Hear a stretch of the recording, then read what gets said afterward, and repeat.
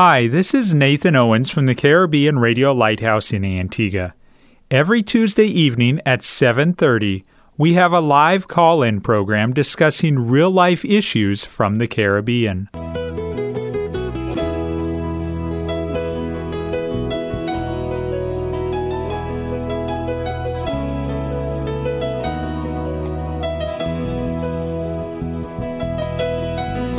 Sanctify them through thy truth. Thy word is truth. You're listening to That's Truth, a live call-in program with Dr. David Murphy, designed to answer your questions biblically in this confusing culture. Dr. Murphy has over 30 years of counseling and ministry experience here in the Caribbean and is ready to answer your questions according to truth. Good evening and welcome to another episode of That's Truth, coming from the Caribbean Radio Lighthouse in Antigua. I'm Nathan Owens. Sitting across the desk from me, as usual, is Pastor Murphy. Good evening, Pastor. Good evening, Brother Nathan, and let me thank those who are listening this evening, allowing us to come into your home via this media. Thank you so very much. And we hope that you don't just stop by you listening. We hope that you interact with us. We hope that you encourage others to listen to That's Truth here on the Caribbean Radio Lighthouse. In the day and age that we live, 3 years ago, if I had sat down with you and said, in 2021, we are going to have state of emergency in many countries around the world. We are going to have people fearful of dying more so than they have been in at least a generation. We're going to have controversy about what is true about medical science and just utter confusion. If I had sat down with you 3 years ago, would you have believed me? Well, there is a lot going on in the world today, specifically COVID, but there's a lot of terrorist attacks, there's a lot of confusion, and tonight's topic covers all of that. And tonight's topic is that of the providence of God. I don't know if it's a topic, something that you have sat down and considered before, something you could spend a lot of time really meditating on, but I'm sure there will be some great information that will benefit you tonight, encourage you, maybe even recalibrate your way of thinking about God and the world and the current events. Pastor, as we talk about providence, as we often do, let's start out by defining. How would you define providence? Well, providence basically has to do with the ongoing, continuing action of God as He is preserving His creation and also as He's governing the world in the interests of His purpose to achieve a definite goal. So really, in truth and fact, it's about the preservation of the current creation as it is, preserving not only just creation itself, but His people. And it has to do with the fact that He's governing the world and controlling the world, bringing it to His ultimate eternal purpose. So the idea of control and guidance is the key concept behind this matter of providence. Pastor, how would you respond to the listener that says, but I truly believe that God created the world? I agree with you there, Pastor, but then He just took His hands off and He's letting it spin perpetual motion. Well, that is a theory that is called deism. Deism is basically that they admit that God did create planet Earth, but actual fact, after He created planet Earth, He established certain laws that would govern the operation of planet Earth, and then He withdrew Himself, and now He's on autopilot, basically. And they see Him as a kind of a repairman that periodically He intervenes when man messed up. But really, in truth and fact, He's not so much interested in what is happening.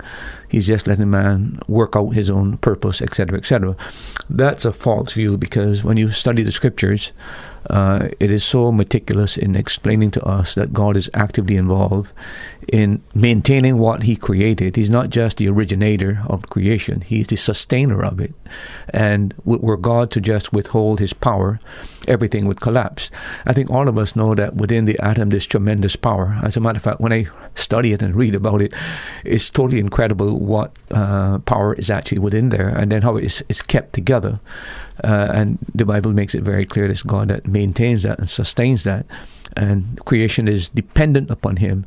There's no such thing as a self-sufficient creation. Everything that is material, that is outside of God, is dependent on God, including the entire universe. I'm sure we'll probably delve into this more as we go on throughout the evening, but do you believe that God, in his providence, allows bad things to happen to people, let alone to his people? I would not even say that he allows it. I say sometimes he purposely inflicts his people. You read the Old Testament and God dealing with Israel. Time Israel got into sin and got into idolatry and got away from God and into immorality and practiced the heathen practices of the surrounding nations, God would bring a nation to chastise them deliberately. The Assyrians, then he would bring the Babylonians. But they were all instruments of divine chastening. And then after God had chastened Israel through those nations, God turned around and chastened those nations themselves. So there's no question that God sometimes, in his chastening, deliberately brings into believers' lives trials and testings, and that's a given. But that doesn't sound like the loving God that I serve. Well, it's just like a parent. I mean, we got a false concept about what is love, to be very honest with you. We think that love is some kind of a mushy, nondescript virtue that you just allow anything to happen. But every parent knows that there are times when their child gets out of hand, disobedient, rebellious, and would sass the parent or throw some kind of a temper tantrum. On such occasions, you just can't let that happen. There has to be some consequence and some penalties. So I think even on the normal level, we can appreciate, even as parents, there are times when we have to administer corporal punishment, to use the word, or some form of discipline. And God is perceived as our Father. And similarly, we go away from him. We get into things we shouldn't get involved in. And I think it's only reasonable that if he's a Heavenly Father and we're his children, that chastening is proper and right. And the Bible speaks about this, especially in Hebrews chapter 12. So love is not against any discipline. Discipline is part of love. As a matter of fact, Dr. James Dobson wrote a book called Tough Love. And he's calling upon parents to get away from this idea of letting your child do whatever he wants, and explaining to them that in the process of loving your child, you should exercise firm discipline. So he calls it tough love. So can you have, not to run too far down a rabbit trail, but can you have true love without discipline in a relationship between me and God, in a relationship between me and a child? That is virtually impossible, so long as we're sinners and even with ourselves. It's virtually impossible. I mean, even take a husband and wife situation. This is very close and very intimate, but there are times when you're miles apart. There are things that people do that you hurt, sometimes intentionally, sometimes not even knowing you've actually hurt the person. And it's recognized that there are times when you have to make an apology. There are times when it might require some withdrawal for a period of time to get your attention. And there are other ways that women would use, of course, to let men know that, I'm offended, basically. And I think that when we come around and we realize what we've done wrong, we're not holding it against them because they're right. And so we make all mistakes, and I don't think it's possible within a loving relationship that there will never be any kind of rebuke or any kind of discipline. I think it's standard part of it. As long as we're in a fallen world and we're fallen creatures, we'll make mistakes, and correction needs to be done. You're listening to That's Truth, a live interactive call-in program on the Caribbean Radio Lighthouse. We are live. It is Tuesday evening, so encourage others to tune in to 1160 AM, 92.3 FM, or online at www.radiolighthouse.org. But don't just stop there. Go ahead and interact with us. The program is here, designed specifically for your interaction, and we thrive off of your interaction. We covet it. We look forward to it. You can call and be put live on the air, 268-462-7420. You can WhatsApp or text your question, 268-782-1454. Or if you're following us on Facebook Live video feed of the program, you can comment right there on your device, and the questions will get passed along to Pastor Murphy. And let me encourage you, if you have a topic It may be something that we have briefly discussed previously on That's Truth. It may be something you're not sure if we've discussed it.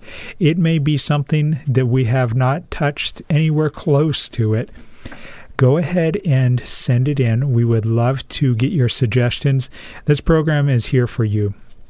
And the best way for us to encourage you, to help to edify you, is to discuss topics that are on your mind, on your heart. So maybe it's something that's being discussed or debated within your family, within your church, within your workplace. We would love to hear your suggestion and prayerfully consider discussing that topic. Pastor, we have a WhatsApp question that's just come in from Trinidad. Good night. Listening to your program, I have a question. In the garden, when Eve was deceived and enticed by the serpent to eat the fruit so that it would make one wise, and as gods to know both good and evil, why do humans still exercise evil deeds since they know it's evil? Is it their fallen nature? Yeah, no doubt about that. We're all born with a fallen nature that we inherited from our great forefather Adam. And every person born into this world is not born neutral. He's born a rebel at heart. And that's why you don't have to teach children how to lie, how to steal, how to misrepresent the facts, etc., etc. And the biblical teaching is that man is born with a sinful nature, and that from the time he's born, as he grows up, that evil nature begins to take over. And you know, I understand your dilemma that people should be able to reason things out. I see the same mistake made again and again and again. When I was pastoring in St. Vincent, one of the things that greatly concerned me, it was the whole matter of how could somebody have so many children out of wedlock, and it is so disproportionate for the children in terms of the what will happen to them in the future. I've seen people living in a house maybe 12 by 12, and you've got 6 kids in there, and that's the bedroom, that's the front house, that's the kitchen, that's everything. And it bothered me greatly. I couldn't figure, but can't they see what is happening? And then I will discover that the children that are born into that situation go and make the same mistake. And I'm saying, but this is crazy. I mean, you would have thought that being brought up in such harsh, difficult situations, maybe you would have reflected on it and decided to change. But the reality is that we don't catch things, we actually learn things by practice and behavior, and the models that are represented in our lives have greater impact upon us, how we live and how we behave. But it's all due to the sinful nature that we've inherited, so that's a given. Thank you to the individual who sent in that question, Pastor. A question from Anguilla. Good evening, gentlemen. What does Paul mean when he says that all Israel will be saved? Well, again, that's in the book of Romans, I think it's chapter 11. And if you read Romans 9, 10, and 11, you'll find that Paul sets out the whole program of God in relation to Israel. Chapter 9 talks about Israel's past and tells them the privilege they had. Chapter 10 talks about Israel's blindness, currently in a state of blindness because we rejected the Messiah. And we Gentiles have been grafted in. And then in chapter 11, he talks about the time when God will once again regraft Israel into his program. And when that happens, the nation as a whole would repent and be saved. So he's talking about the future during the tribulation period, quite frankly, when God uses the tribulation to purge and chasten Israel, and the nation will come to realize that they have betrayed the Messiah and that Christ is the real Messiah. And that's why when that happens, that nation is going to be redeemed as a nation. Right now, as you know, Israel is in unbelief. There are many Jews that get saved individually, but as a nation, we know that they still don't believe that Christ was the Messiah. As a matter of fact, there are missionaries in Israel who face a lot of hardship because of the teaching Christ and preaching Christ. The government doesn't like that. They see Christianity as something opposed to Judaism. But the day is coming when their eyes are going to be opened, the scales are going to be removed, and unbelief will be put away. But that will not come without the chastening time during the tribulation period. And after that, they come to understand that the Messiah is truly Christ, and the nation as a whole repents and turn back to God. So all Israel is going to be saved. Question from a listener. Pastor, if God is shows his providence, why did he allow Adam to sin in the garden? That is one of the great mysteries, and I have said this on the program before, and I would like to repeat it. I really believe that the whole story of humankind is wrapped up somehow in God resolving the whole issue between him and Satan and his minions. I think that rather than God being vindictive in dealing with Satan because of his rebellion, I think man somehow was involved in the justice of how God is going to deal with him, because here is God's enemy actually intervening in God's creation and bringing havoc. So I don't have a theological explanation. I don't have a biblical explanation. We're not told why.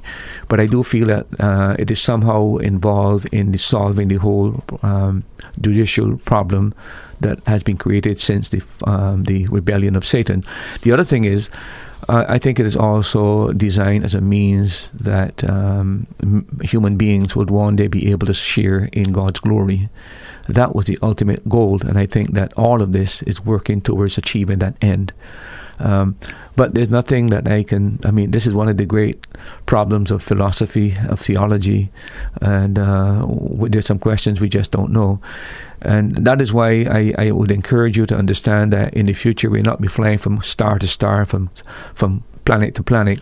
I think those of us who've got so many questions, we will get to know God and we'll enjoy his presence. But think of the lecturing and the excitement of learning and understanding the mystery of his ways. I think that is going to be something very, very fascinating. So it's something we got to wait in the future. And if the Bible does not speak explicitly on a subject, we got to be very cautious. And when we get into the realm of speculation, we always end up in some kind of a botched theology. So we got to be very careful about that. Is the Bible clear on how I can have a right relationship with God?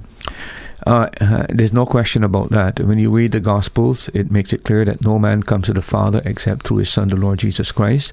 And if we want to establish a relation with God, we must come through Christ, who paid the ultimate price on the cross to redeem us, became our vicarious sacrifice, made the atonement for sin, and now makes salvation available to us if we put our faith and trust in him. So the simple answer is yes, and that relationship can only be established through faith and trust in Jesus Christ. Once I have that personal relationship with God, what denomination does the Bible say I should join? There's no denomination in the Bible. We know one thing, that there's always been election according to grace. So there've always been saved people on planet Earth. So when I hear about these cult groups talking, they're reestablishing or restoring the lost truth, I smile in dismay to think that how can you read the Bible and believe actually that there has never, God has always preserved an elect remnant, quite frankly. But there's no denomination that is specifically mentioned in the Bible. There's a matter of fact, denomination does not exist in the Bible. But I would say that after you put your faith and trust in Jesus Christ, what is really important is to find a church that preaches and teaches the Word of God, unapologetically stands firm on Scripture, a church that, in my judgment, is involved in evangelism and missions. And the other thing I think is very important, a church that is allows accountability, and especially when it comes to matter with dealing with finances, that the members should have an open system where people know exactly what is happening, what's going on. I think those things are very, very, very crucial when it comes to looking for a church. Time across the Eastern Caribbean on this Tuesday evening is 7:50. Maybe you have a question about some off-the-wall topic. Go ahead and call in. The number is 268-462-7420. You don't have to have a question about the providence of God that we're discussing tonight. You can WhatsApp or text your question to 268-782-1454. Pastor, as we return to the providence of God, awaiting questions as they come in, what bearing or impact does this doctrine have on Christians, and how does it help them? Well, I think it should help. Whether or not it does help is another issue, because I think people go into panic mode You take the current situation here with the COVID. I mean, Christians are panicking just as unsaid people are panicking, quite frankly.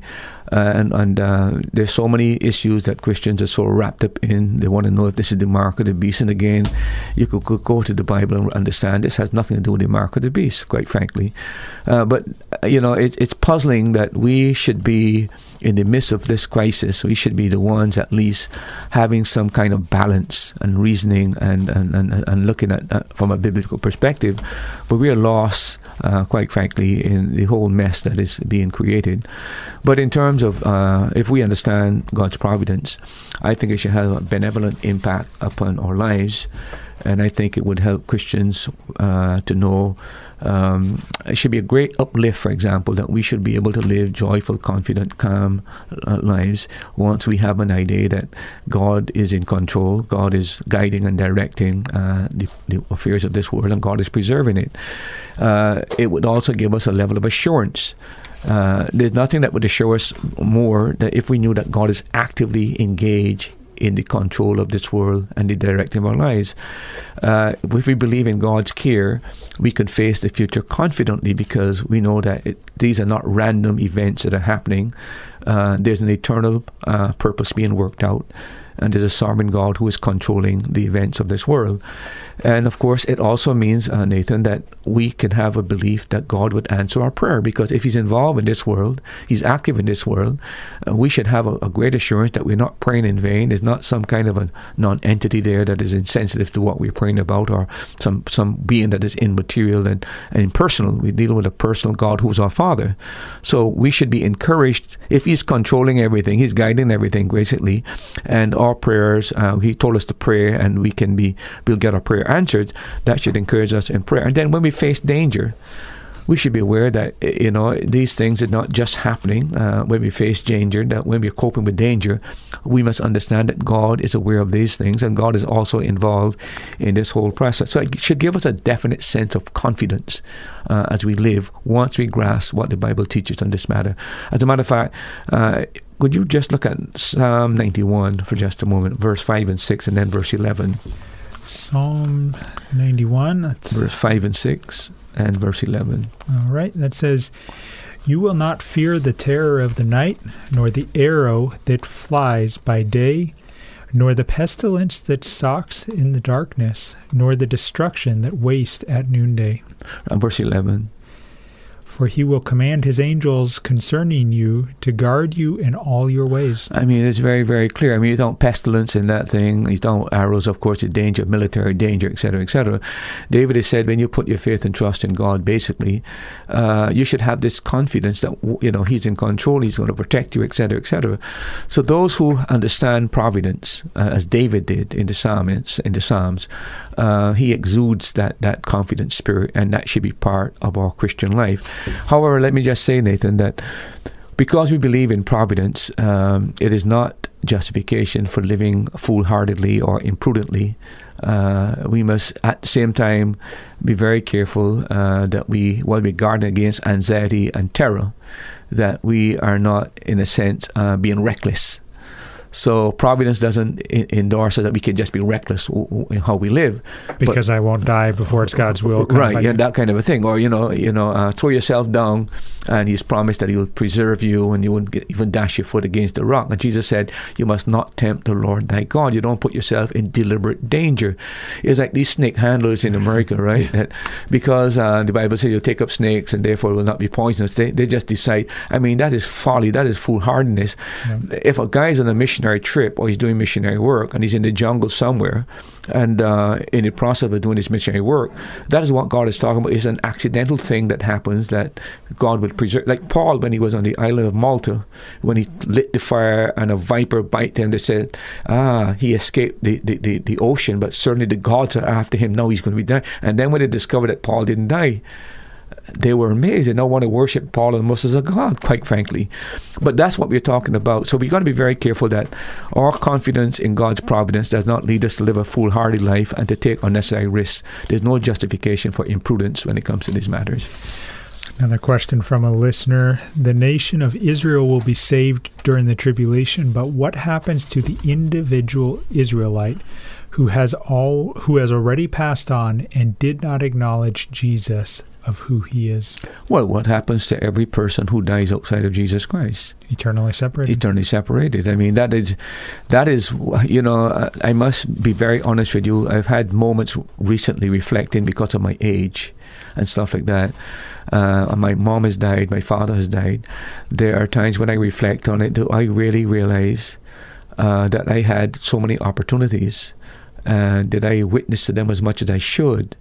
It frightens me. I mean, to think about it for just a moment. I think sometimes we get so wrapped up in what we're doing that we don't really understand what it is for somebody that we know, that we're in contact with, that we don't really see them as doomed. And then we have to live with that in eternity, that we had an opportunity and we just blew it because we didn't see the gravity of it. It's been gripping me very recently, thinking that way. I think it comes with you as you grow older. You begin to reflect on the fact that your time is limited as well, but you're going out into eternity to meet people that you knew, friends you knew, schoolmates you knew, family members you knew, and you did substantially nothing really to really show them the urgency of the matter. So to answer that question, the reality is that people who die outside of Jesus Christ are eternally separated from God, and that is not something that Pastor Murphy is saying. That's something the Bible teaches on this matter. It's called the second death. It's found in Revelation chapter 20. A question from a listener in the Southern Caribbean. In my country, I have noticed that no vagrants have succumbed to COVID-19. Note well, they are in the public places without masks, sitting, sleeping, and eating out of trash cans. They are blanketed. Are they blanketed under God's providence, or is it because they are immune to the virus? I can't answer that question specifically. I would suspect that most of these people have probably had COVID. Remember that COVID was in the Caribbean before people knew it was COVID. People here in Antigua as well. And a high percentage of people are asymptomatic. Yeah, so there's no question that they didn't know what it was. They were treating it as a common flu, etc., etc. So it could very well be that those people have become immune. It also should say a lot to people like the health officials, because if I'm seeing the vagrants and they're not coming down with COVID and they have no protection, I should be asking myself as a medical doctor, what's the secret? And we just recently had Colin Powell died, great American leader at one time, and he had vaccinated twice. No question, as one of the great leaders of America, he probably had the best medical care that was possible when he took in, but it still took his life. So it's one of those situations where you wonder what really is happening, and this is where I think the confusion comes in about this whole vaccination, etc., etc. I myself have become a little bit confused recently, and it's just a matter of great concern. But I don't think we can answer that question definitively. I'm assuming that they've got some immunity to it. And, of course, God has promised to take care of the poor. The other thing I would say, you might not have heard of the vagrants dying, but because hardly when a vagrant dies, anybody knows. Yeah. So it could very well be that some of them have died, and that the government has borne the responsibility of burying those people. So I think it's hard to take that as a standard for judging what is really happening. It's also important to remember comorbidities. I didn't even know that word existed. Yeah. Comorbidities. In other words, like diabetes or... Oh, yeah. If you have any kind of cancer or that type of thing. It seems to me... I know Colin Powell had several. Or a couple is what I had read. It's almost like an opportunistic disease. It's about like AIDS. People don't really die from AIDS. True. People die from the complications that AIDS causes. So, and I think this here as well is true about this whole matter. So obesity is a big problem. Once you're an obese person, it's a very big problem. If you've got blood pressure and you've got you're diabetic, that's another big issue. And if you're a smoker, think about what that means, because it's a long disease basically. So you're right about that. The added complications. WhatsApp question from Antigua. Good evening. With reference to the question and answer about all Israel will be saved, can Paul be wrong according to the answer given? Well, it depends. It depends on what position you take on the Bible. Basically, if you believe in the inspiration of the Bible, that God inspired the Scripture, and that what is there is what God intended, and God used human beings to convey what He wanted us to have, you cannot believe that Paul can be wrong. If you have a different view on the Scripture, approach the Bible, you've got to decide which is inspired and which is not inspired, and that makes you the final authority. And that is not a true standard biblical orthodox position that an evangelical Christian should take. You either accept the Bible as it is, or you just look to another book. But you can't be picking and choosing when it comes to Scripture. Jesus Himself said, "Not one jot or not one tittle from the Word will ever pass away." So, I mean, if you're challenging Scripture and believing that there's some things in Scripture that are wrong, and Paul said wrong things, you're actually undermining the integrity and the deity of Christ. It's that serious. So I would say that it's impossible for Paul to be wrong in that respect.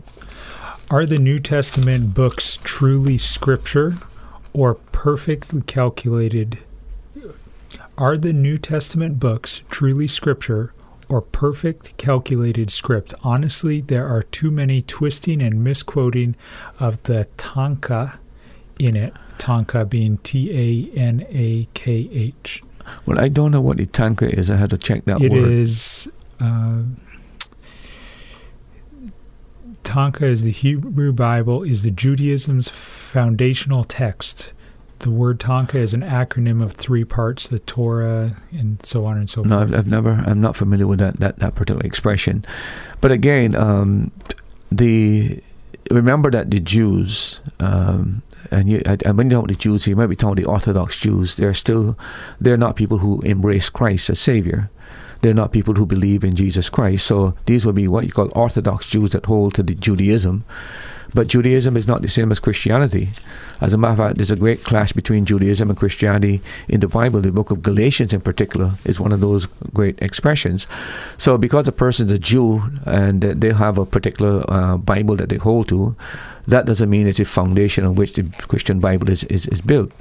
We are built basically on what is called the Masoretic text, which is the Jewish text, but not the same text, I suppose, that the Jews would use within the Orthodox teaching. So don't equate the fact that Christianity was born out of the womb of Judaism. Don't assume that because the Jews hold a particular line of Scripture and the one that we have vary with theirs, it means that ours are wrong. That is a false reasoning, quite frankly. God has preserved His Word. We have His Word. I think anyone that approaches the Bible, studies the Bible, reads the Bible, and asks God about the Scriptures, I don't think there's any question in anybody's mind. You come to the conclusion, this is a unique book. This is God's book. From beginning to end is very, very clear. The unity of the book, the depth of the book, the kind of issues the book deals with, the prophecies the Bible makes, etc. There's no other book on planet Earth that can equate with Scripture. As a matter of fact, there's no other book outside the Bible that is within any particular religion that has done such extensive work on prophecy. And then there's no one to compare with Christ. I mean, he's not just an ordinary man. He's the God-man. He is God in human flesh. There's no redeemer like Him. There's no one that can save. And there's only one religion that ever deals with the whole question of human sin, and that's Christianity. It solves the problem of human sin. No other addresses it as the Bible does. No other explains how we got to the condition we're in and why we're in the condition we're in. The Word of God explains that. It's just, it is... I would say to you that anyone that is honestly searching for God and will go into the Bible and ask God to open their understanding to reveal if this is truth, I don't think that there will be any question in mind that they'll reach that conclusion that this is God's book, this is God's Word. Thank you for all the questions that have been sent in. We look forward to continuing to send in questions. And if you're listening and you would like to have a little more assurance of why we believe that the Bible is the Word of God, Pastor did a program a couple years ago specifically on that topic. And let me tell you how to get to it. You can just go to Google, type in That's Truth Podcast, and you can choose your provider, Apple Podcast, Google Podcast, Anchor.fm, and then look at the archive and look for episode number 90009. and it is entitled Why We Believe the Bible is the Word of God. And that should help to answer some of your questions and put your mind at peace. A WhatsApp question that has come in from Anguilla, Exodus 32, 2 and 3 states that both male and female were wearing earrings at that time. My question is it okay biblically for male and female to be wearing earrings today? Well, let me put it this way. I don't think you can use the Old Testament precedent, what is going on in the Old Testament, to be a standard for a norm for modern Christians to live. There's no question that in the Old Testament we recognize that both wore earrings. That was part of their culture. I don't think that the standard should be, because it was done in the Old Testament, should be done in the New Testament in terms of, unless there's some biblical principle that we're talking about. After all, they stoned people for... Yeah, but the reality is that we have to look at, worldliness is something that is defined and looks differently in different eras and different epochs. For example, in the 60s, really the hippie movement. I mean, that was drugs, sex, long hair, etc., etc. Any person as a Christian during that period of time that identified with that, with the same type of long hippie type of hair, etc., it was naturally perceived by the people in the world that these were worldly people, and Christians were rightly advised not to go in that direction. Today it is tattoos all over the body. I mean, this is worldliness. There's nothing. You're taking God's body and you are actually saying that, you're dissatisfied with it, so you're going to have to add all these different patterns, and then it's going to affect you because you can't donate blood, etc., etc. You can't remove it, etc. Why would anybody want to do something like that? This is a worldly thing. The world is setting the standard, and the sad thing about it is that the Christians are following suit. We should be the ones setting the example and the model. So the trying to find an excuse for using earrings, which a lot of people use by referring to the Old Testament, doesn't in any way justify the use of earrings today. I remember about when I was in St. Lucia pastoring. I was there for 10 years. I remember we brought down a team from New York. And, I've been in Antigua almost 20 years, so that's maybe about 25 years ago. And they were helping us out in a visitation and helping us out in a tent crusade. When those people arrived in Antigua, I had an immediate meeting with them in the church. They had girls who came down with earrings in their nose, earrings in their eyelids, earrings in their tongue. I mean, they came from outer space. I had to meet with them and said, listen, if you're going to minister in St. Lucia, you got to take those things out. Nobody's going to take you serious as a Christian, because that's not the way that's the way of the world. That's not the way they were Christian. No. And I really had to have a first meeting with them to say, if you're going to minister here, you're going to have to remove those things. The reality is that nobody in that condition could have gone to a St. Lucian and talk about witness about Christ and tell them about God.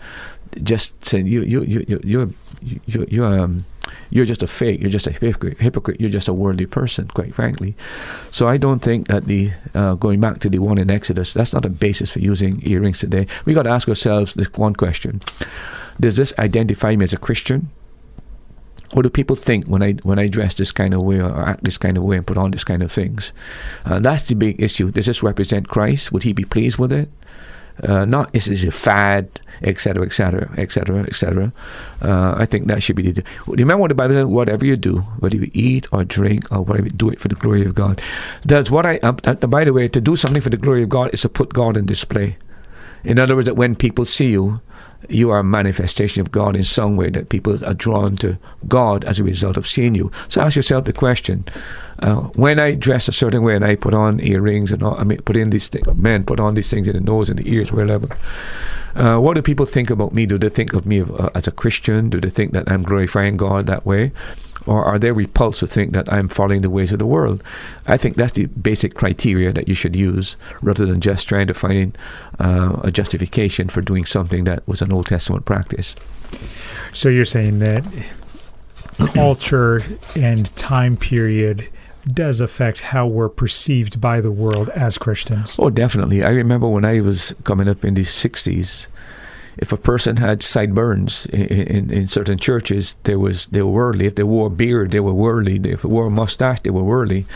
I mean, if they wore bell-bottom pants, they were worldly at the time, because that was the sailor pants, quite frankly. So there are things that you have to understand, that at the different periods that you live in, worldliness is expressed in a different way.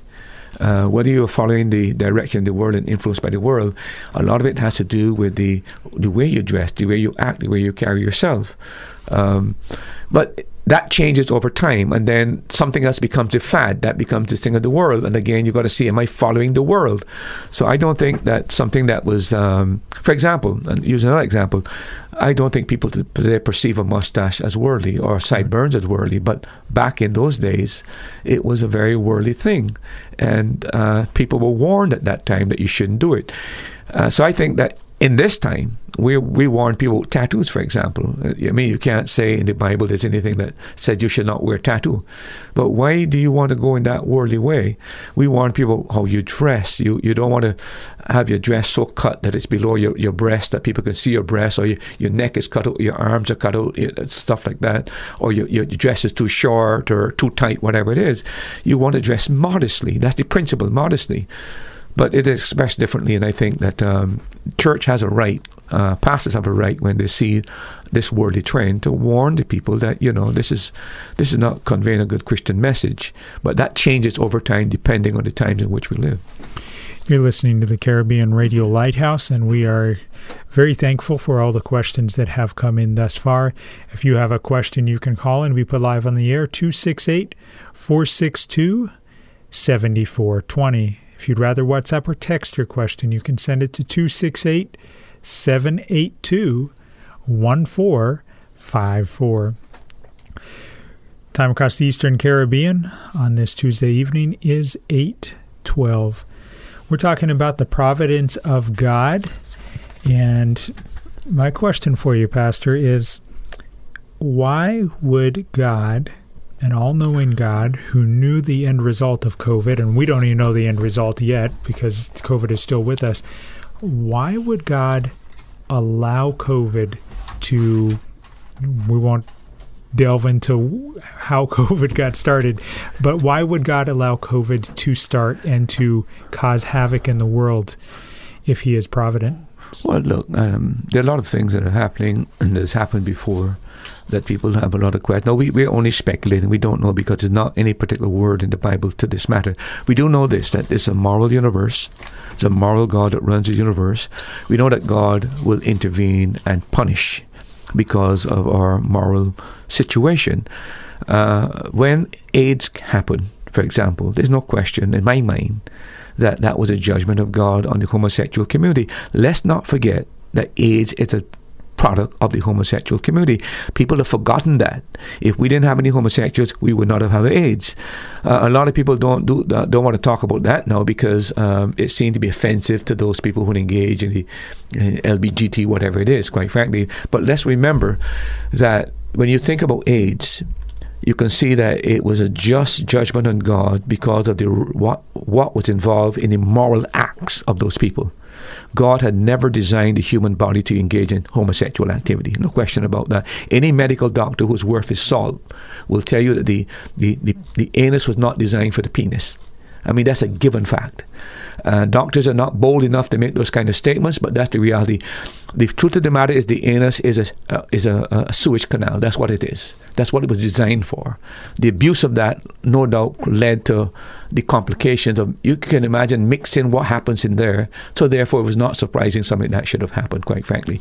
In terms of the matter of now coming back to COVID, there's an element of human responsibility in all of this kind of thing. We're now discovering that these powerful world powers are trying to get biological weapons. So they're trying to take natural forms of viruses and trying to manipulate them and add different features so that they can wipe out populations. This is what happened with COVID. With the Chinese and the Americans, I understand, have actually been giving them money to help do this kind of research. So we can't exclude the fact of the human factor, that we are dealing with things and we are manipulating things that should not be. We should not be trying to see how we can kill people, quite frankly. Medicine is about trying to save people's lives, etc., etc. The other thing is this, it is possible that God has given us a wake-up call. I mean, this world has become so complacent, as though, we're getting further away from God. The moral state is becoming so depraved that what God condemns as abomination is now being normalized. You've got people who are marrying men, women marrying women. Just now, I have no doubt in my mind, you can have pedophilia allowed, where boys and men would be able to have sex together. Take Bottigieg, the crisis America is having with the supply problem with all these ships, the boats outside. He is on 2 months maternity leave with his boyfriend. Imagine a man who is a political leader given a position of transportation, I think he was responsible for, and he has 2 months maternity. He's a man. He can't have a child, but he's a woman, and his partner is a male. You think about that. When God, not only that, Nathan, America has killed 65 million babies since 1973. You think a God who is moral can look down dispassionately on what is happening? And that's only America. That has to do with Europe. Yours is worse than America, quite frankly, when it comes to abortion. Think about China and what they have done. So I think that we cannot absolve the fact that God has allowed this for a purpose. And I think part of it is a chastening on planet Earth to bring people back to the consciousness that they're mortal, make us aware of eternity. And I think this is all part of this whole thing. The other thing I think, Nathan, is this. I think for the first time, it has opened people's eyes to what is yet to come. The Bible talks about the coming Antichrist and how he will use the economic coercive power of government to make people take a mark so they cannot buy or sell. We have now seen this, that what it takes people to do what they do not want to do voluntary. The government uses the coercive power of economics. If you don't take it, you lose your job. You can't work. And people who, they're doing it, why? It's the power of economics, the power of money, quite frankly. And that's exactly how we see what happened. People say, but how would one person be able to, a government able to get people to receive a market abuse against their will? The answer is this: use economic coercive power. You can't buy anything, you can't sell anything. And we're seeing exactly that working out in a minor form, but it gives us an understanding of how commerce can be used and economics can be used to push people to do things which of their own free will, if they had another choice, they would have gone a different. So I think it is preparing us and helping us understanding what is yet to come. But I also think it is God's judicial punishment, bringing planet Earth back to a sensibility that there is a God. You cannot continue living this reckless life and doing all these immoral things. One other thing, Nathan. Imagine that what happened recently in America, that the U.S. Congress has passed a law that a mother can kill a child just before the child is born. Now imagine that. What's the difference between a child in the womb 15 minutes and after 15 minutes the child is born? I mean, can there be anything more cruel and inhumane? And I'm convinced that the people in Parliament in America have got their conscience seared. And they've come to the point now where I think they've crossed God's red line. And I think you're going to see things happen that you would never think would have happened to the great country of America. It is on decline. And I think part of it is because of God's judgment of how far they've gone away from God. And they keep going further and further and further. And nobody seems to have the common sense to understand what is happening. We as Christians can understand what is going on, quite frankly. I can see what is happening and why it's happening. But to my mind, the politicians are seared, they're blind, and I think because of the crimes that they've committed against humanity in terms of especially abortion, I think that is one of the great unpardonables when it comes to God dealing with people. Pastor, we have a caller from Antigua, Codrington. Go ahead with your question quickly, please. Yeah, my question is this. You remember in the Bible say that Jesus and his disciples and them was walking or they were going somewhere, and this woman run up to them and asked them to come and to lay hand on their daughter because she is possessed with the devil. And after she said so, she said Jesus turned the woman away, and the disciples and them begged Jesus to turn her away too, because they don't want to hear her, because she tell them that the woman is her daughter is vexed with the devil, and they end up and turn her away. And after that they turn her away. Now, why did the woman have to beg them? If the Bible says that whosoever come unto me, I will never cast out. I will never cast them away from me. But at this point here now, they did cast away the woman because the woman daughter was vexed with the devil, and she begged them and tell them that Jesus the crumbs on the master table, the dogs eat, and then Jesus turned around and talk to her and tell her daughter. Yes, so my question is, why did he have to wait so long for the woman to beg? Well, I think the incident you're talking about has to do with the Syrophoenician woman, and who wanted Christ to help her. And remember that according to Scripture, and you got to understand the Christ came to bring salvation to the Jews. He is a Jewish Messiah. It was through his coming that eventually the word will reach to the Jewish nation. That is God's original plan. Just like in the Old Testament, God chose Israel not as an end in herself, but as a means towards an end. And so when he came on the scene, he came to bring the message to Israel, to bring repentance and faith to that nation, so they become a nation of evangelists to go into all the world. But he was rejected. In dealing with other nations and other people who were not Jews, what our Lord wants to draw out of those people is not just that they want a miracle out of him. You know, he's a magic man, so let's just know. He wants to see how sincere they are, how committed they are in faith, how importunate they really want what is there. And I think in those passages where our Lord is dealing with this lady and trying to make it hard on her, he's drawing out her faith. To see her, how importunate, how much she really wants this child to be healed, how much she believes that he can heal her. So I think it's a matter of creating the environment where he's proving her genuineness and her authenticity of her faith and her true commitment. So even though he might have uttered a word that might seem insultive to her, yet she persisted.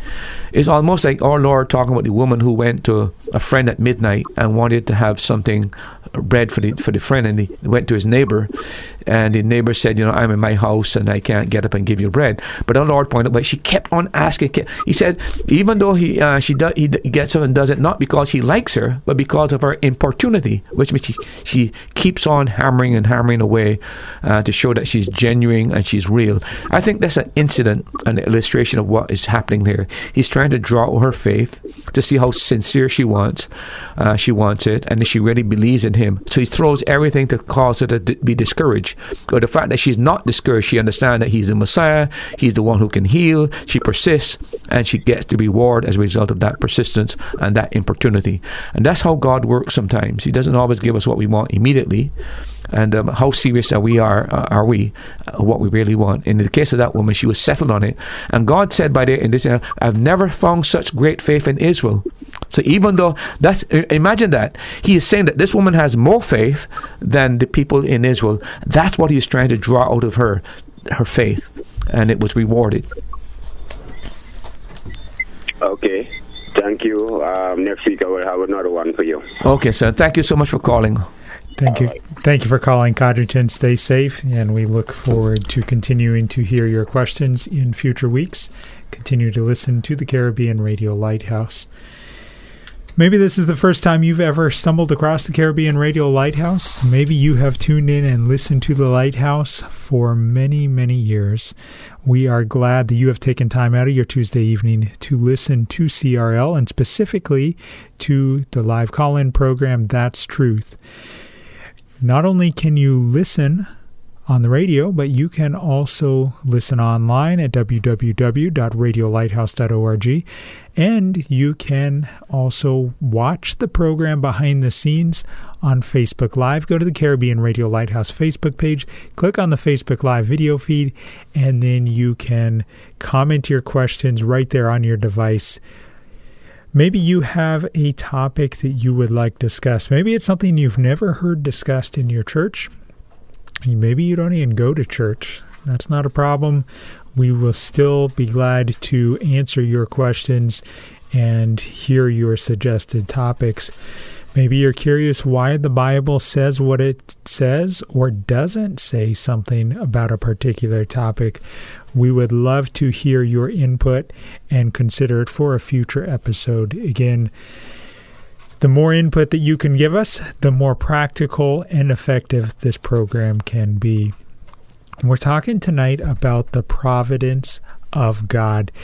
Pastor, we have a WhatsApp question that's come from Antigua, and it says, Pastor quoted, "Not one jot or tittle will be removed or changed." Pastor quoted, "Not one jot or tittle will be removed or changed," perhaps added that Jesus spoke of. Wasn't Jesus referring to the Tanka or Old Testament? No New Testament was penned as of yet. What are your thoughts, Pastor? Yeah, he's right about that. I mean, there's no question that when he spoke those words, he's referring to the Old Testament. But I was trying to explain that that's the high respect our Lord had for the Old Testament. When it comes to the New Testament, now, if you want to debate on that one, our Lord said that the Holy Spirit will come and He will guide them into all truth and bring all things to their remembrance. So again, He has prophesied even before He left that there would be a New Testament, quite frankly. So this same Christ that endorsed the Old Testament also endorsed the fact the New Testament was going to come. And so I don't see the problem. All I'm saying to you that because He has such a high view of the Old Testament, my point is he would have had an equally high view of the New Testament because He's the one that indicated how the New Testament would come. So I don't think there's any disparity between the two. You can't say the New Testament is less than the Old Testament. As a matter of fact, His blood is the covenant of the New Testament. And remember that the word New Testament, Old Covenant, Old Testament means Old Covenant, New Testament means New Covenant. So I don't see there's a problem there whatsoever in that regard. So you're confident that the New Testament is just as much the Word of God as the Old Testament? Of course. And Paul, by the way, an example of that, when Peter is writing in 2 Peter, Peter said that there are things that Paul wrote that people are having trouble to twist it, like they do other scripture. Now imagine that. He's taking Paul's teaching and equate Paul's teaching with the other scripture, which is the Old Testament. So he's put Paul's writing on par with the Old Testament. It's very, very clear as far as that matter is concerned. But that's another issue to be dealt with if you want to go through and talk about the inspiration of the Bible and why we believe that. That's another issue altogether. But there's no difference between the Old Testament. They're all Scripture is given by inspiration. If Paul's word is Scripture, all Scripture is given by inspiration. So God inspired the Apostle Paul. God inspired the Gospel writers. God inspired Peter. And all the New Testament writers, God inspired. It's God's word from beginning to end. And I would challenge anybody to read Revelations and read Genesis and tell me if one is not the beginning and one is not the end. It is so perfectly blended together. So there's a unity of theme. Complete unity. Imagine 40 writers over 1,500 years writing in 3 different languages, yet they are consistent in one theme. I mean, you can't get, and remember 1,500 years, they didn't know each other, but yet all teach the one thing. There's one red line that runs from Genesis to Revelation, the redemptive blood of Christ Jesus, and the entire book from Genesis to Revelation is about the Messiah coming, the Messiah fulfilling His purpose, and the Messiah coming back again. One basic fundamental theme. We have 30 minutes left in tonight's episode, but still plenty of time for you to send in your question or to call in. You can call and be put live on the air, 268-462-7420. You can WhatsApp or text your question to 268-782-1454. A follow-up. I want to mention something, Nathan. We were talking about the COVID and stuff like that, and I mentioned about the corruption and the fact that the insensitivity and the seared conscience, basically. I want to add one other thing. Part of this whole mess that we're in today when it comes to the moral relativism of our age, the church must carry a great responsibility. Why is that? And I'm saying that because the church have now embraced things that the Bible speak against. You've got homosexual pastors, you've got lesbian pastors, you've got transgender pastors. So it has confused the world in relation to what is actually the absolute standard. You've got, the Bible is clear on so many issues that the church, and I'm not saying church, I mean the established church, the big church, for example, hold to positions that are so contrary to Scripture. So I think that we have come to this state not just because of what the world is doing, but because the church that is supposed to be the moral voice and the voice for God has a tarnished voice, and because it has not stood with Scripture, it is more allow culture to influence its doctrine and its teachings, and we are now in the moral mess we're in. I just want to say that the church is culpable in this whole matter. A follow-up question from a previous answer. Pastor, are you saying that it is okay for a woman to wear earrings, but not for a man? I'm saying it's a matter of personal. People got to decide on that. That's not something that I can decide on for anybody. These are matters that are what you call gray areas. In the New Testament, when you read about not wearing certain things, jewelry and so on, he's not saying you can't wear any jewelry. What Paul is talking about is extravagance. Read the passage very, very carefully. A woman wearing an earring, or a woman wearing a watch, a woman wearing a chain that is modest. But to wear a dozen chains and 5 rings on each finger and have a dozen earrings and so on and so forth, and then got chains around it, I mean, that is bizarre, to be very honest with you. So, but these are personal things that people need to be settled on. But I have no problem with a woman wearing an earring. I have no problem with a woman even wearing makeup, provided again that it is not extravagant. She's not like a painted pumpkin. She hides the little spots and we paint our houses, we paint our cars. I don't see why we should disallow one being able to use things to hide blemishes, etc., etc. So I'm not one of those crazy people that believe that. And people have got to be guided by their conscience with an informed mind from Scripture. And they're personal things that people have to make decisions on. They're gray areas that we can't dictate people's lives on. People have freedom in Christ, and as long as the Bible is not clear on a particular matter, we ought to give them some leeway in terms of making judgment on those matters. However, I will make one other statement. When it comes to ministering in the church now, and positions in the church, like teaching and stuff like that, I do think the church should set standards for people. As far as people who want to hold positions of leadership and involved in different activities. So I think that is where the church can have influence in those areas. And if you're interested in hearing more, a whole program focused on Christian gray areas and how to make decisions in those Christian gray areas, you can go to our archive. One way you can go to that is go to our website, www.radiolighthouse.org.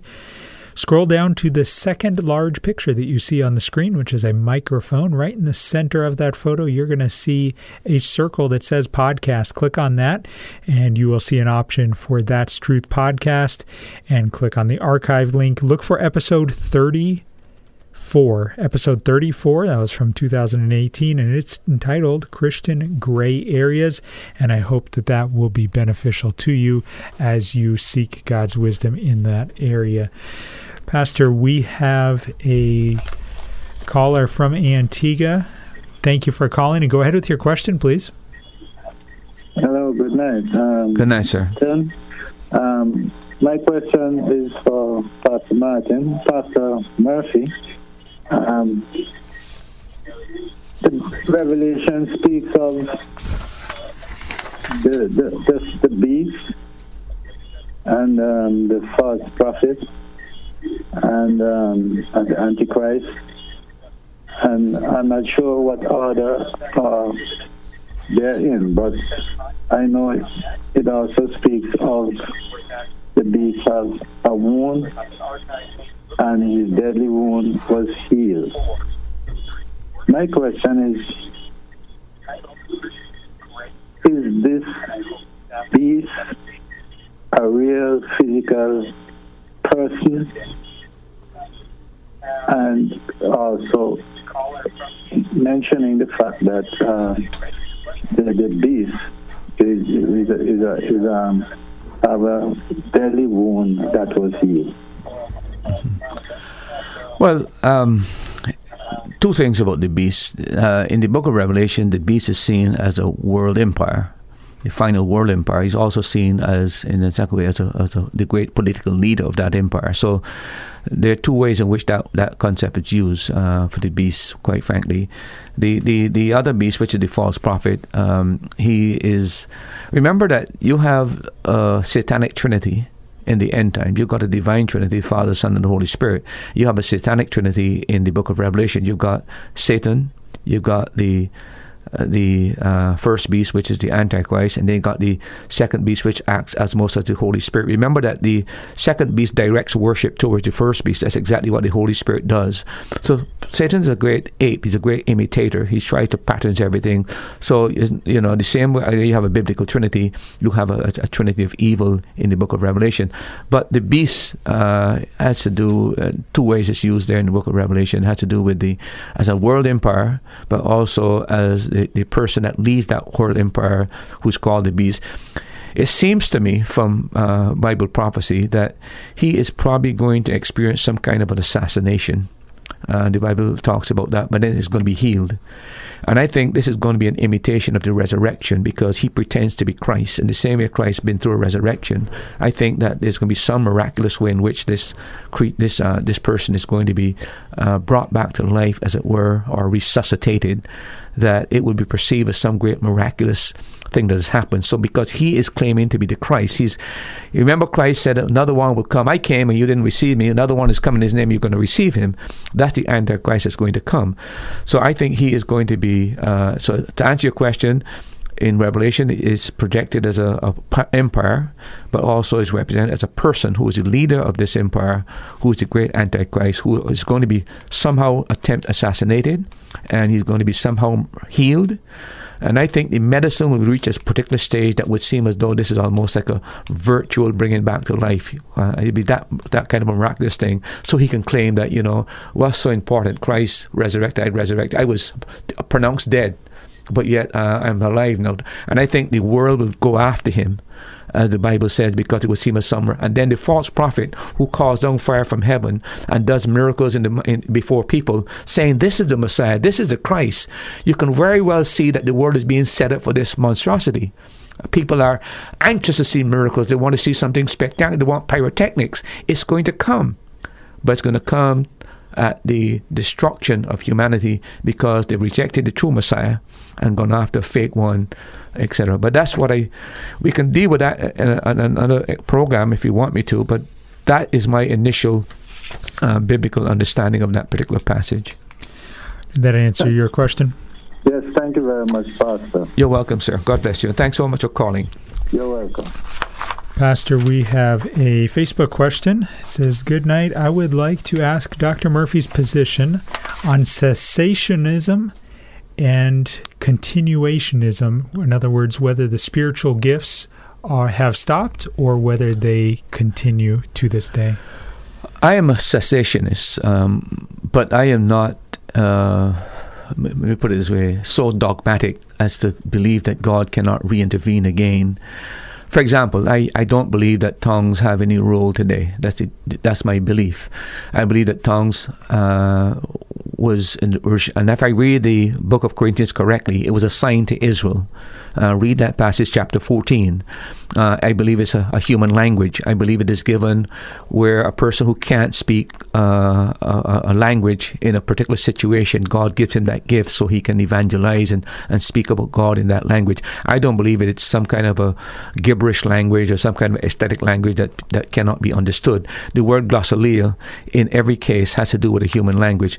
I don't think that gift serves any purpose in the church today. I don't understand why anybody in Antigua who's English would want to hear somebody speaking a language that they don't understand. And if that is going to be used, they must be done biblically. The Holy Spirit has directed us in the book of Corinthians 2 or 3 at one time, and there must be an interpreter. I said that to say this, that a lot of what's going on in speaking in tongues is just gibberish.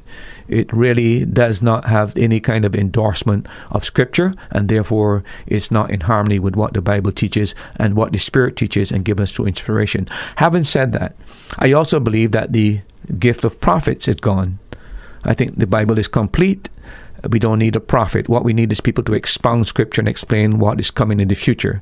But there's no role for the prophet today, because the word is... There are going to be 2 prophets that God is going to raise up at the end time again, and we know about that in the book of Revelation. Those are the only 2 prophets we are told that are going to come. So I believe that is... The gift of healing, I think, is another gift that I in my judgment, I don't see the... The Bible tells us in James how to go about healing today in terms of the church.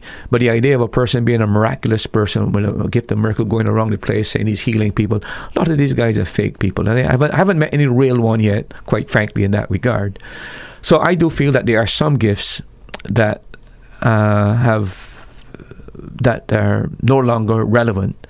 But I also believe that most of the gifts that you find, there are 19 of them, I believe a lot of those gifts are still available. This is a matter of interpretation, a matter of opinion. I can't be absolute in these kind of situations. I'm just looking at the current situation as I see it. And I think a lot of people are being misled by people who are claiming to be prophets, people who claim to be speaking in tongues and stuff like that. As Paul said, I would rather understand 3 words of my understanding than speak 1,000 words I don't understand. It's a powerful statement. Yeah, powerful statement. I mean, no question about that. The mind, and remember, I keep saying on this program, the Bible is about truth, and truth can only appeal to the mind. And that's why the mind is so important. Faith comes by hearing by the Word of God.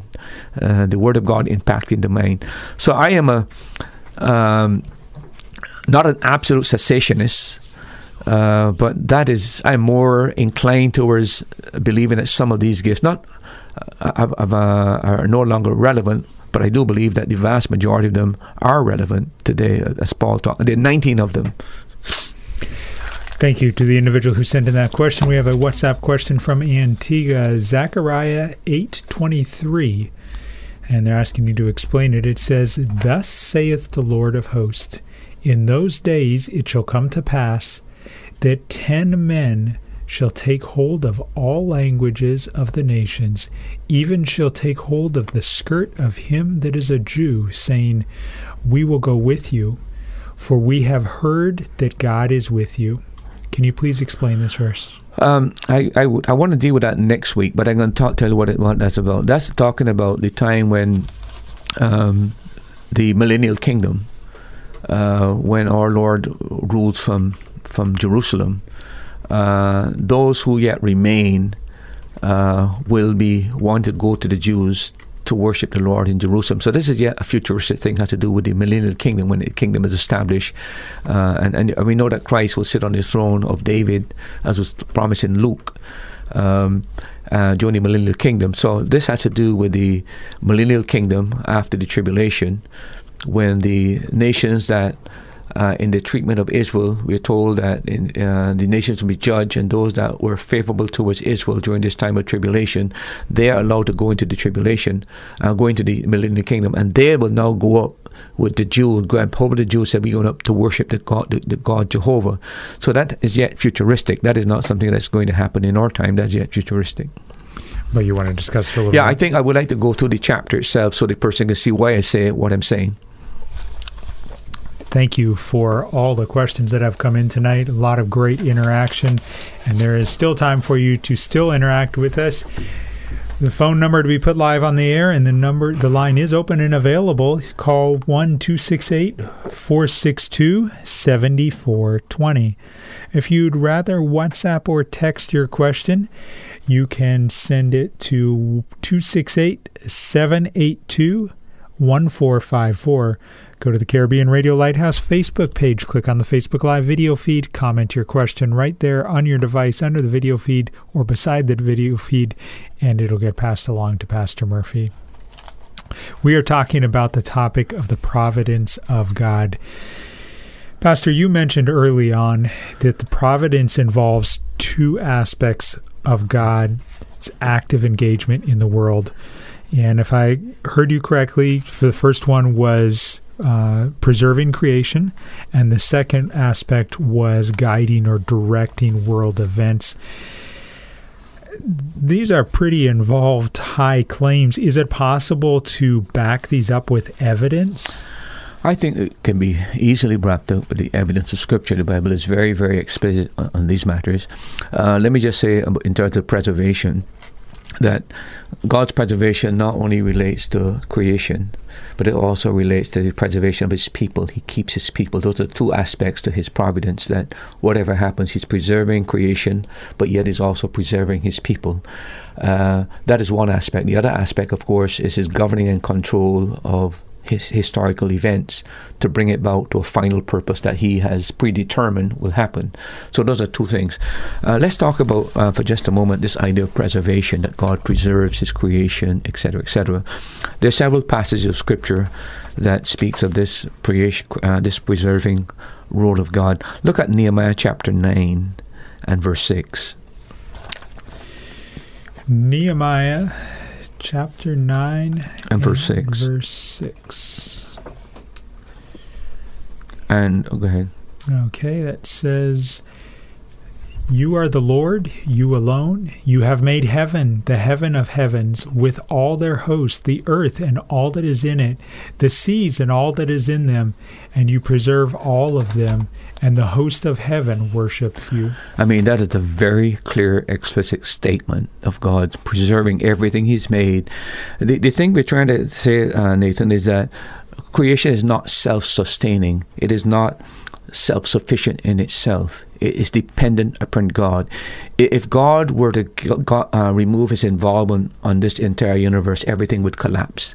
This is what He's preserving. He's not only the originator of what is, but He's also the sustainer of what is.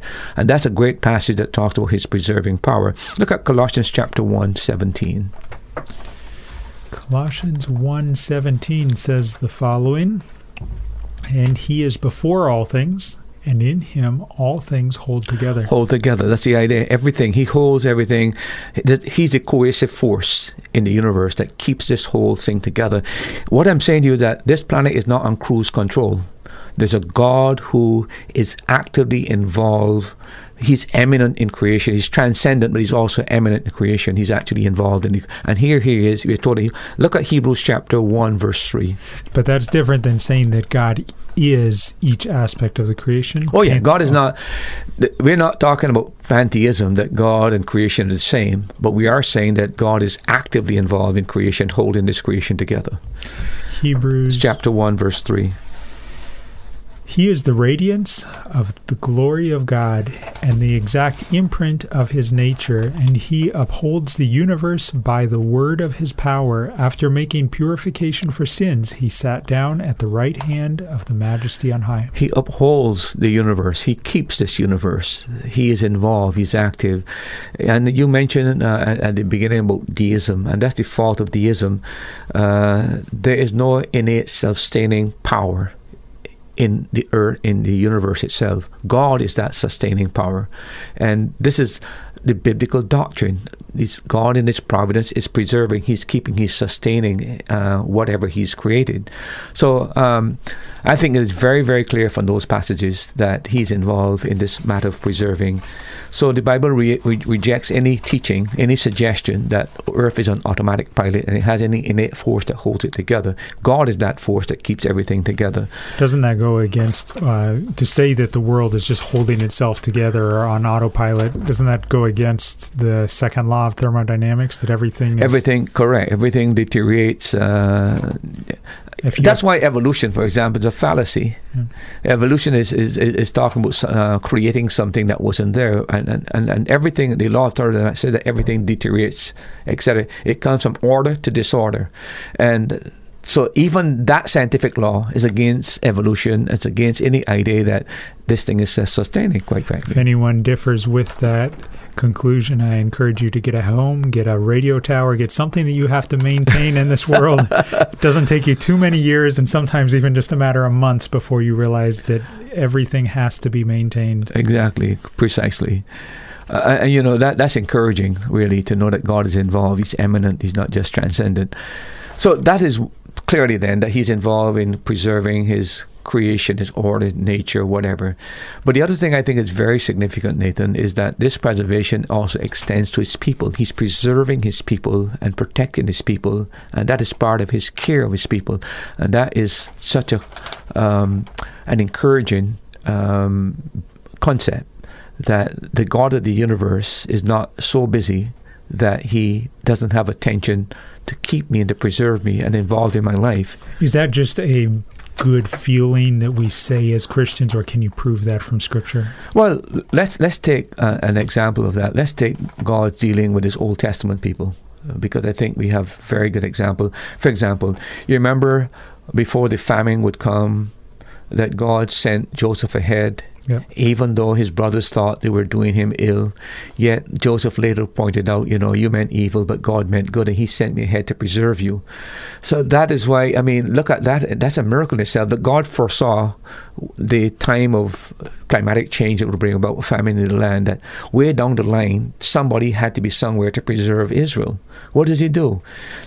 For some reason, he gets the boys, because of some kind of nepotism, they get jealous, basically, and sells him. They don't have any idea that God has pre-planned to preserve the nation of Israel, and prepared them by sending Joseph ahead. You remember also how he spared Israel from the genocidal destruction. You remember when you had the Egyptians wanted to wipe out the Israelites because the population was growing while they were down in Egypt growing, and Pharaoh decided we need to solve this problem, and you might call it the final solution, as Hitler thought, we'll just destroy these Jews. You remember how God was able to turn the hearts of the midwives, and rather than drown the baby boys, they preserved them. Again, that is God's problem. Now imagine if that did not happen, there'd be no Moses. If there's no Moses, there's no Exodus. If there's no Exodus, there's no promised land. So that gives you, again, he's preserving, but when Pharaoh, the greatest power at the time, is trying to destroy and annihilate Israel through genocide, God has people placed there. Even Pharaoh's daughter, by the way, has become sympathetic by hearing a baby's cry, and take the very Moses, who was a Jew, carries him, brings him up in the palace, not knowing that he's the one that's going to deliver. This is God's preserving. This is God taking care of his people, etc., etc. And of course, bringing them out of slavery from Egypt. 10 plagues. And in many cases, when the plague was happening in part of Egypt, where the Jews were, it wasn't happening. There was light when there was darkness. There was no disease when there was disease. God made a distinction between the Egyptians and the Jews. His people, he's preserving his people. Also remember, in the wilderness, 40 years in the wilderness. Now, imagine providing for 1 million people in the wilderness going through a desert. Yet he provided manna for 40 years. He provided water when they needed to be water. And sometimes he even gave them a special diet of quails. Think about how much water that took to maintain 1 million people for one day, let alone 40 years. Yeah, it gives you an idea, quite frankly, that it's a miracle. The Exodus is a miracle. And God has preserved his people. You remember when they went into the land of Canaan, there were nations that were far superior, far greater. And you have victories that the odds were against the Jews. But again, God intervened in miraculous ways to preserve his people and give them victory. And of course, we can't forget Esther and Haman. Jotted down. Haman, his anger, his humiliation by Mordecai, because he has to parade Mordecai, not even knowing that the king is going to promote Mordecai. He thinks he himself is going to be promoted. The king said, what you do to a man you want to promote because Mordecai saved the king's life. He thinks it's he now. So he wants the best thing, put out the red carpet, put him in the chariot, send somebody before him to hail. He said, you guys can do that to Mordecai. And Haman he's so peeved, and he decides, I've got to get rid of this guy. And you know the story. He built a gallows 9 feet tall. God miraculously intervenes, and the same man that intended evil to Israel is hung as his own. Again, God preserving his people. We could talk about Daniel, prayer. And the conspiracy among those who want to get rid of Daniel, king, make a decree, nobody should pray except 30 days. Anybody pray to any god, you throw them in a fiery furnace. And Daniel went to the window, opened his window. As he prayed 3 times a day, he continued praying 3 times a day. And then the conspiracy against him, he's thrown into the den. And what happens? It lands, it's used as a pillow. And Daniel is preserved in the lion's den. The 3 Hebrew boys who would not bow to the image of Nebuchadnezzar, they're thrown into the fiery furnace, and they come out unscathed. God preserving His people. And our Lord, there's so many other examples we can use, but the whole idea is not only He's preserving nature, but clearly He's also preserving. That is a profound doctrine that should encourage the believer that you live right, do right, and God will not, in every case. Remember the Hebrew boy said, look, we know God can deliver, but if He don't deliver, we're still not bowing. But generally speaking, God preserves His people, and that's clear in the life of Israel, it's clear in the life of the Hebrew boys, and I'm sure it's clear also in their lives. I don't know if you could ever look back on your life and think of times you could have died. At least 3 times in my life, I could not have been here. Twice I almost drowned. And I remember the wave washed me on the shore. I just couldn't swim. It washed me on the shore. I could have been crushed between a vehicle going to a wall. I stupidly went between the vehicle and the wall, and I barely escaped. I said to myself, I could have been dead. You should be able to look back on your life as a believer and see that there are times when God has wonderfully intervened. And I think in eternity, when this whole video of our lives is replayed, we're going to see times when God intervened, when we were in tremendous danger. When we think that there was no danger, there's danger. You'll be surprised how much God has preserved us. This is a great uplift to us as believers to know that we have a God who cares and who is preserving His people. As you were talking, I was just thinking about how answered prayer in itself, if you can point to a spot in your life where God answered prayer, that is a sign of God's providence. I think that is perhaps one of the greatest proof that is a real, true, and living God. And I think people...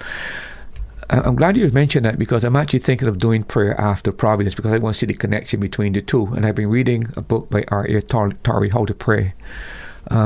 Profound book. Small book, nothing large. Very simple, but very, very, very profound. And I've been saying to myself, quite frankly, that this is our great failure. Quite frankly, I think that the greatest need that we have today in the church, if we can get God's people become a praying people.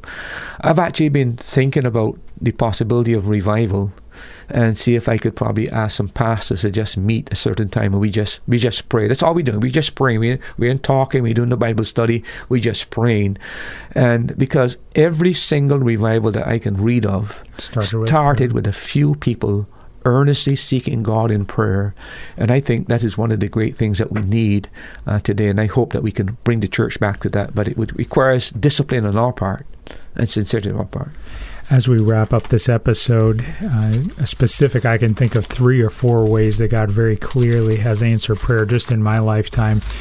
But I think back to when I was a child. My parents were missionaries in Niger, West Africa, and my grandmother was living in the central United States. And on a particular given night, it was not a real safe country where we were, on a particular given night, someone was attempting to break into the home, cutting through the rebar door to the back door of the kitchen. And at that same time, my grandmother in the central U.S., this is before email, this is back in the late 80s, and my grandmother just had a very uneasiness, and she wrote it in her journal that she had a real burden for my father and his family. And years later, when my parents came back on furlough, she was sharing over the dinner table, hey, Dwayne, what happened on this particular date? And she went and got her journal, and my parents were able to point back to, it was the exact same time that someone was attempting to break into the house. And they had cut most of the way through the door, but thankfully they got startled and left. But that's not coincidence. That's God's working in my life and the life of my family. And I hope that you can point to a point in your time, at some point in your life, where God has answered prayers. It may not be that definitive, but like you said, Pastor, I'm convinced that as we see our life played out, that each of us will have multiple of those that we just weren't aware of, where God was working and providentially provided. I say amen to that, brother. What a wonderful testimony. Praise the Lord. Be sure that you stay tuned in for next week as we continue this topic of the providence of God. Stay safe. Keep your radio dial tuned to CRL. Thank you for joining us for today's program. We pray that the Holy Spirit uses the truths shared from God's Word to strengthen your faith. Now you've heard it. That's truth.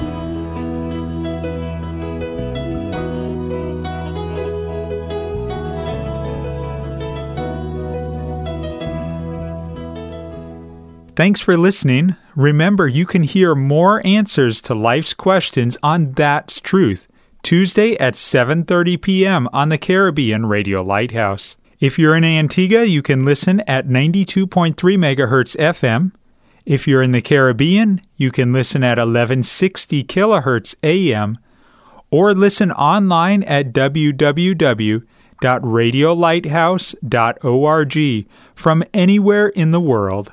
Or you can subscribe to this podcast. Looking forward to having you join us next time.